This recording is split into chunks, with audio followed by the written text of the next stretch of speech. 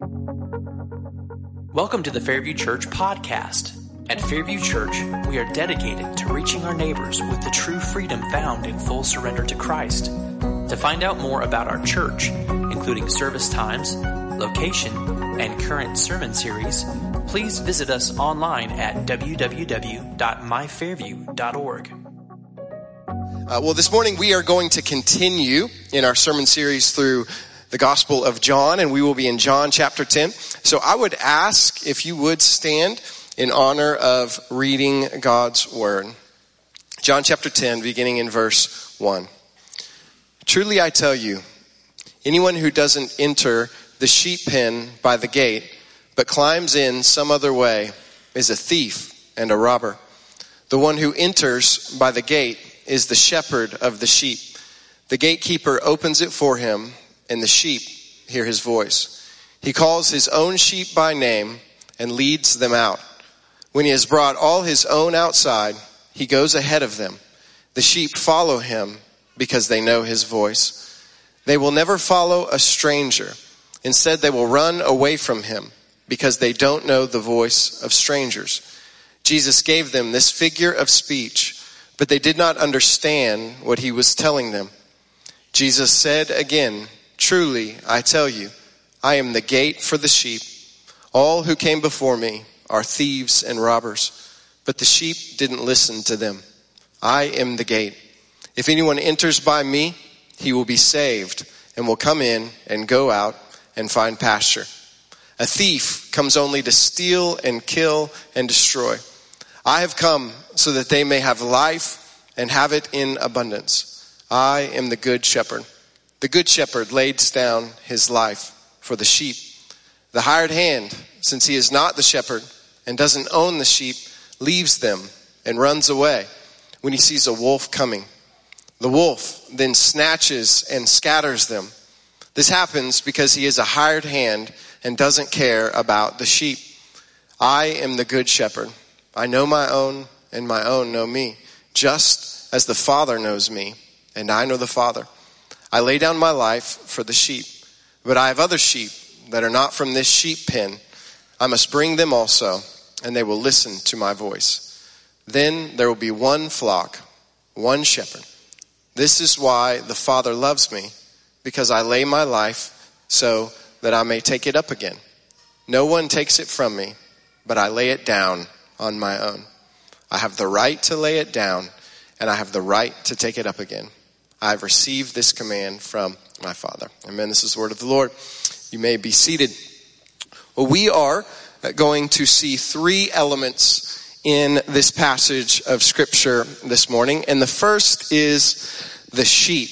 Now, we find in the Old Testament that the primary expression of who God is shepherd. And therefore, the primary expression of who his people are is sheep. Now, as I have said many times before, if you know anything about sheep, the fact that we, the people of God, are called sheep is humiliating at some level. It's humbling, maybe is the better word, because sheep inherently have a 3D problem.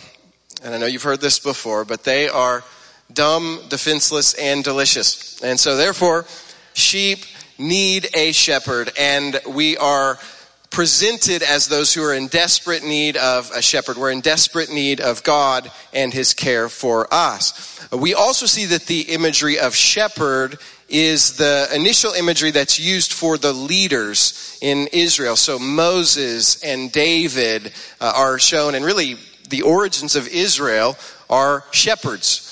And they come from a shepherd people, and the leaders of Israel are to be those who are shepherds. The problem comes about when Israel decides they want to be like the other nations, and they want a king. And God says, this will not go well for you. Why? Because inherently kings take. He says they will take your sons, they'll send them to war, and they'll take your daughters, and they'll make you part of their harem. But the people don't listen. They want a king. Well, guess what happens ultimately? We see that these kings begin to look more and more like the kings of the world. And the way that they end up treating the people of God is not as a shepherd who is caring for the sheep, but instead becomes more like a wolf who is preying on the sheep. And this is what we've looked at. If you've been part of this sermon series in the past, John, specifically chapters 5 through 10, is very much looking at Ezekiel and Ezekiel 34 through 36 as the background. And there's a lot of this language that's coming up.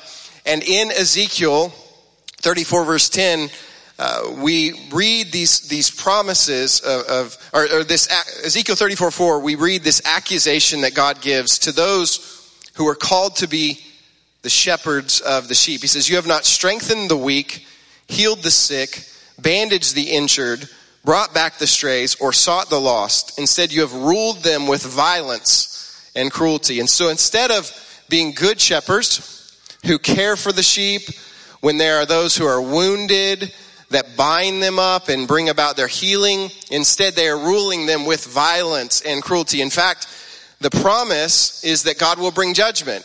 And verse 10, he says, "The shepherds will no longer feed themselves, for I will rescue my flock from their mouths, so that they will not be food for them." So think about this. The shepherds are to feed the sheep. Instead, what Ezekiel tells us is that they are feeding on the sheep. And so God is going to come and he is going to rescue his sheep from the mouths of the shepherd. Well, this is the background of what Jesus is doing. Jesus is coming to both bring judgment against these false shepherds who are in fact wolves, and to rescue and to free his sheep from their mouths. One of the connections that we don't initially see when we read through this is the word sheep pen in our Bibles is actually the word the court of the sheep. And this is the only time that word is used in reference to animals. So of 147 other uses, this is the only one to animals. All the others are to the court of the temple or the court of the priest. So specifically Ezekiel 40 through 46, we see that word is used 47 times in reference to the temple. And so when Jesus is describing this sheep pen, remember we're continuing from John chapter 9. Where is he standing? By what? By the temple.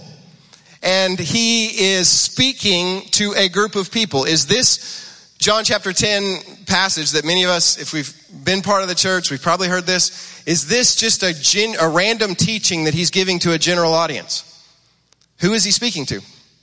The Pharisees, right? He's speaking this to the Pharisees who are called to be these shepherds right next to the sheep pen. Now in this day, a sheep pen or a court of the sheep would have been like a courtyard. It would have had walls around it, stone walls, and many different flocks would have come together in one sheep pen. Because although this kind of ruins the Christmas card, shepherds didn't just leave their sheep out in the fields. Why? They would be eaten. Exactly. The 3D problem, as I said earlier. And so they had these stone pens that all of these different flocks would come together. And then the shepherd, when it was time to take them out to pasture, would come and get them from the gatekeeper. So Jesus is talking to these who are called to be shepherds next to the temple, which he's using the word of the temple courts to describe this sheep pen. And it is filled with sheep from different flocks. Again, this is happening at the Feast of Tabernacles or Booths, and this is the time when people from all over Israel and really all over that area of the world would be gathering together to celebrate this festival. And so this is the imagery of these sheep in the temple that we are meant to see. Secondly, we're going to see the shepherds.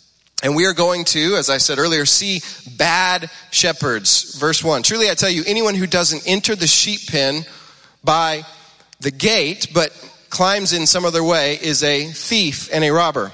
Now imagine this. If there is a sheep pen and there's a gate to get into that sheep pen with a gatekeeper, what would you assume about someone who is not coming to that gate, is not dealing with the gatekeeper, but is instead trying to sneak over the back wall? What would you assume about their intent for those sheep? Right? It's bad.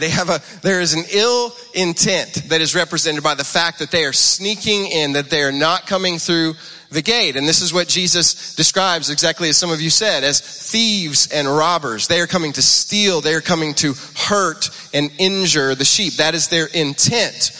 And this robber, again, this title, if you've been reading John 8 through 10, would have been an expression of those who are called to be shepherds, but are in fact wolves, or in fact feeding on the sheep.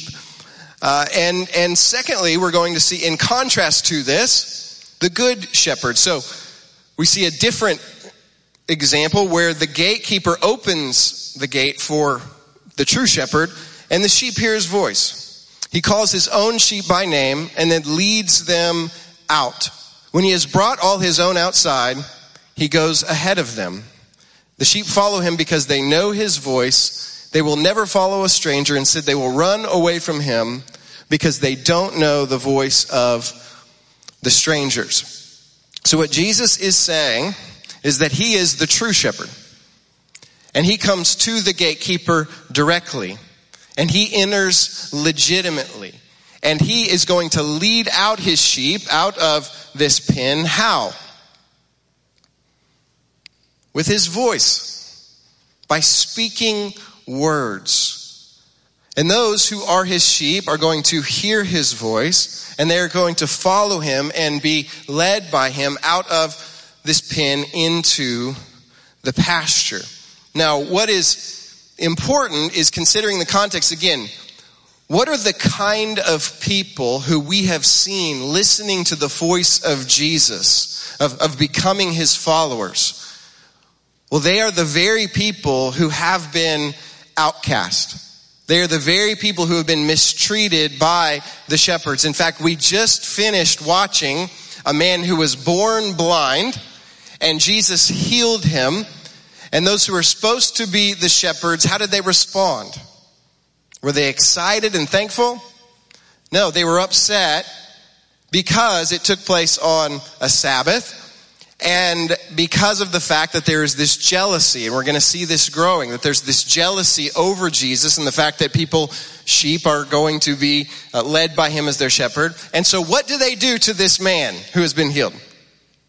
They kick him out, right? So they have just kicked out a sheep who's been healed from the temple. They have put him outside of the camp, if you will. And this is the very context. So it is these kind of people. We saw the woman caught in adultery. We've seen the man who was born lame from birth. And all of these examples, the people who have been the prey at some level, who have been pushed out. These are the people who have ears to hear. These are the people who respond to Jesus, who follow his voice because they understand their desperate need for a shepherd.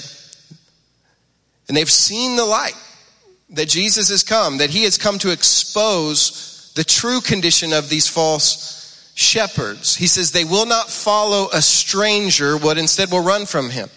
The way that there is an exposing of the true condition of these false shepherds is by the light of Jesus. So Jesus comes as the light. And what does the light do to the darkness? Well, it illuminates it. As I said before, what happens when I tell my middle son to clean his room and I go in afterwards and I lift up the bedspread and I shine a light under the bed? Right? There's all kind of stuff underneath there. And that's what the light does in the darkness. And Jesus is coming as the light. And his light is shining. The way he is expressing the heart of God. The way he is speaking the truth and representing God's intent for the shepherd. This contrast is shining a light that is revealing the true condition of these false shepherds as those who are thieves and robbers and strangers. Now Jesus gave them, verse 6, this figure of speech, but they did not understand what he was telling them. Imagine that. Why didn't they understand this figure of speech that Jesus is using? Who is it pointed at? Them. It's an amazing thing how people have an ability to not hear something that's directly intended to them. Have you ever experienced that?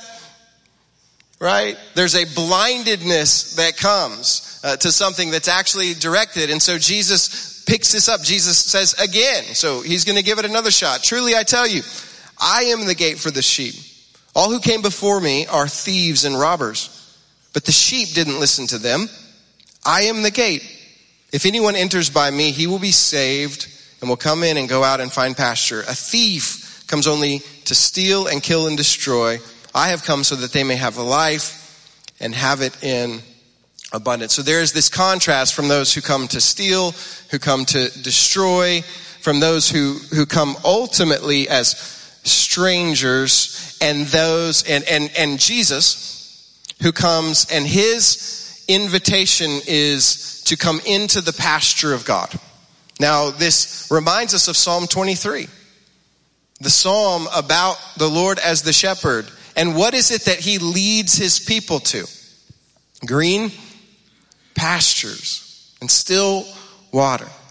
It is the promise that God as the shepherd will be the provider of protection, provision, and peace. This is what God intends for his people, as those who trust in him.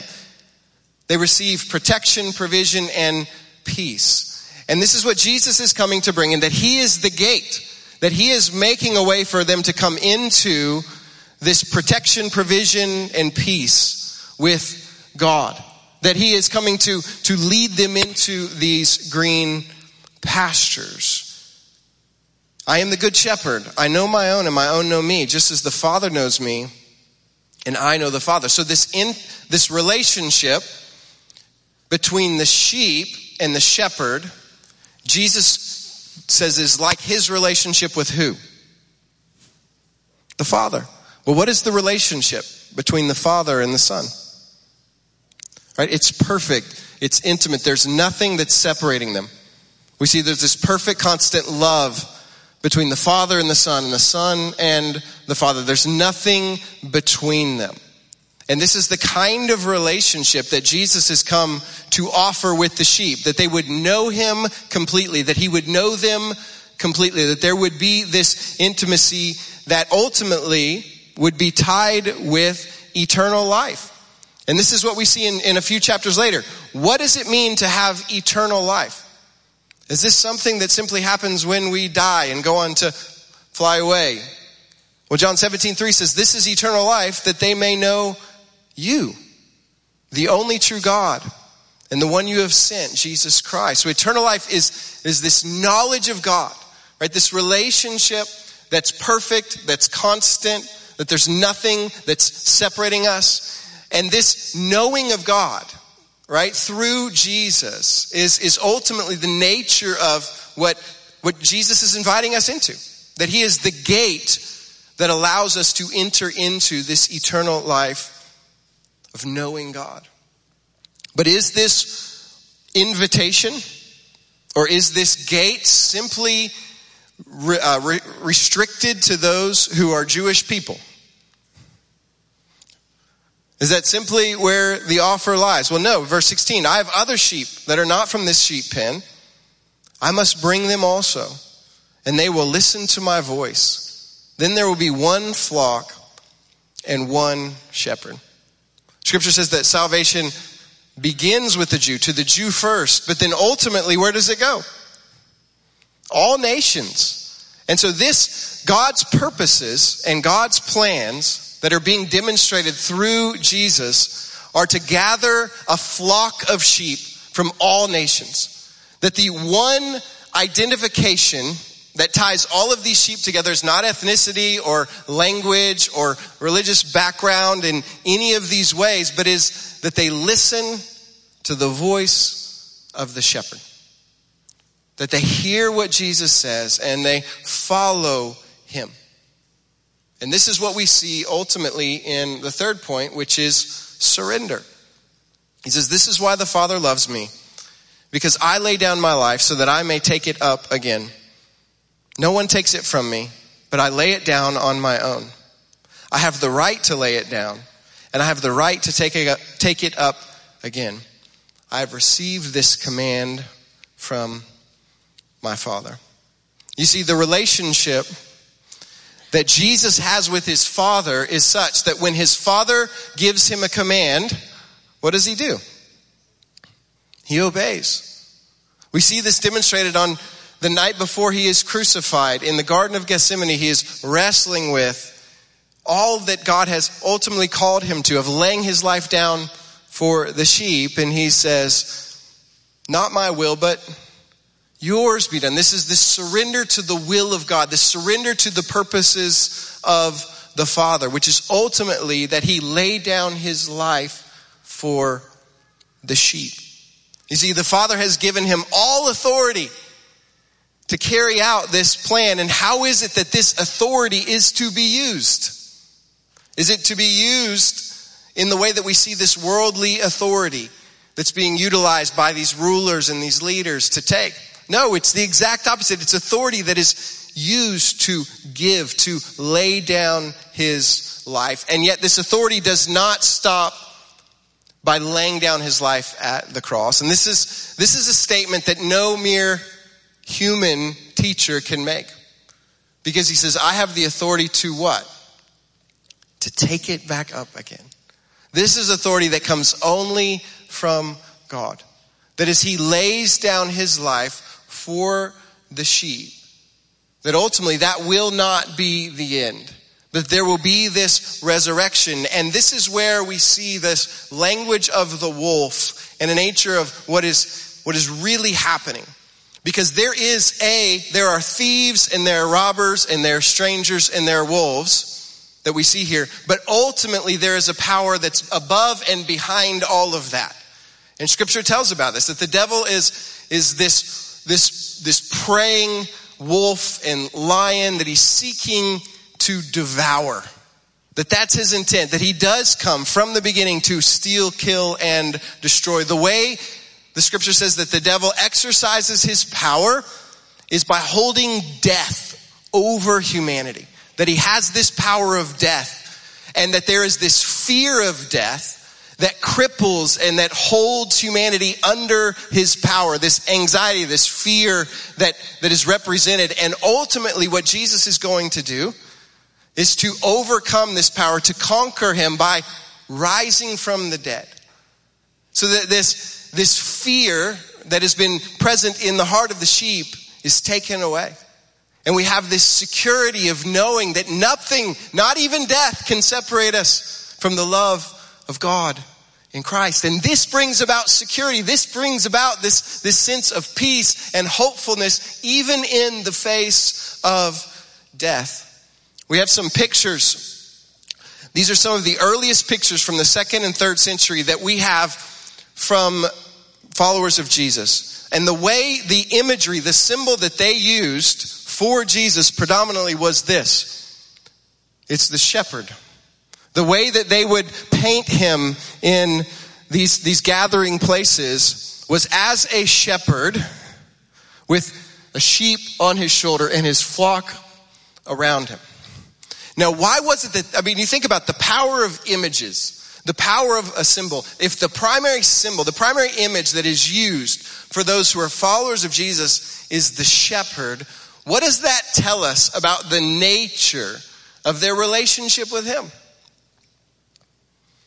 That they saw him as this one who would provide them, again, Psalm 23, with this protection, with this provision, and with this peace.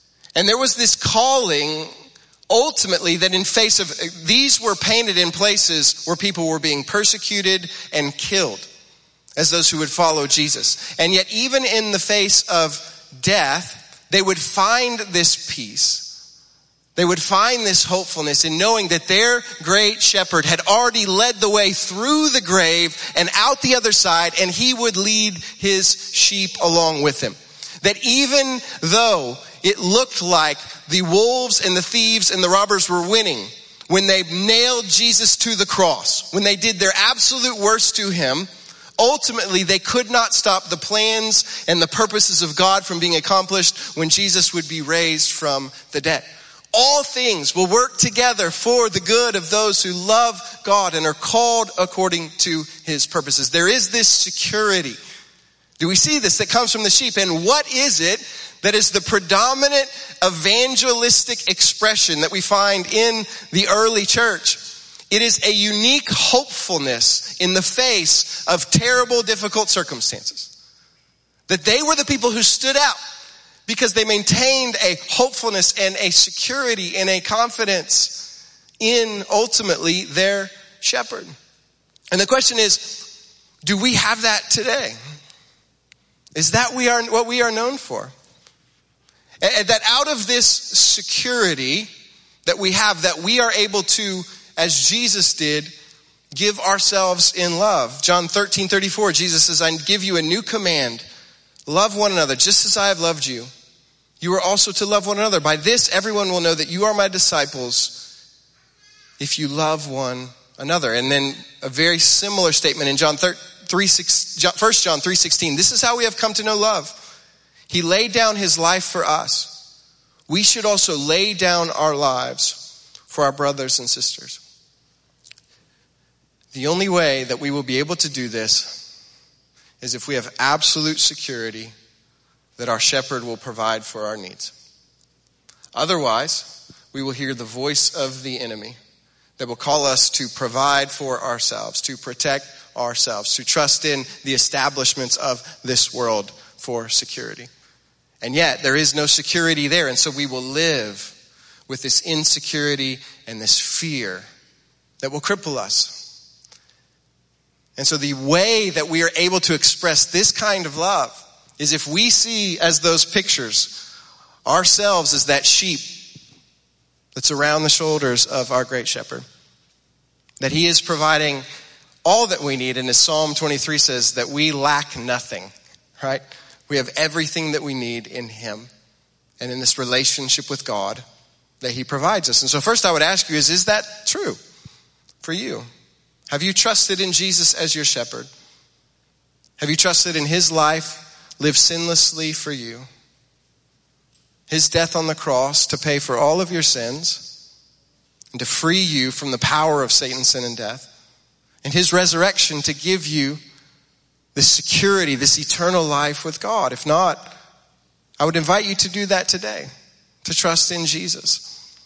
If you have, I want to invite us to experience what he has given us in not simply words, but a meal. And that's appropriate because what does a shepherd do for their sheep? They feed them. And our shepherd, through communion, feeds us. He provides all that we need, ultimately by giving us not simply bread and not simply juice, but by giving of himself fully for us. And so as we prepare for this, to be fed by our shepherd even in this way, the question I want to ask us is, what are ways that the wolf, the enemy, may be depriving us of the life and life abundant that our shepherd desires for us? He says Jesus came to give us life and life abundant, or life to the full.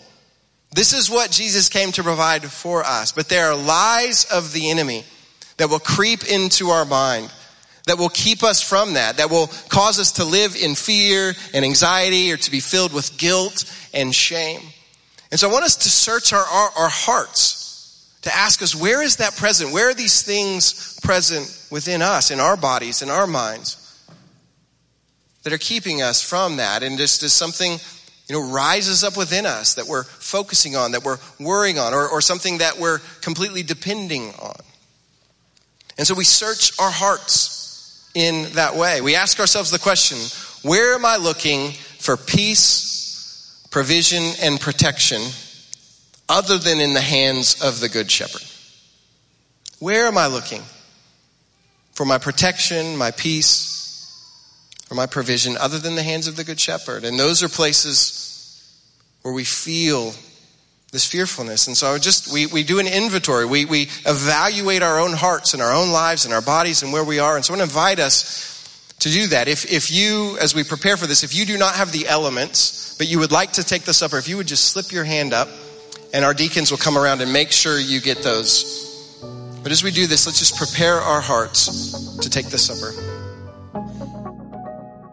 Thank you for listening to the Fairview Church podcast. To find out more about our church, please visit us online at www.myfairview.org.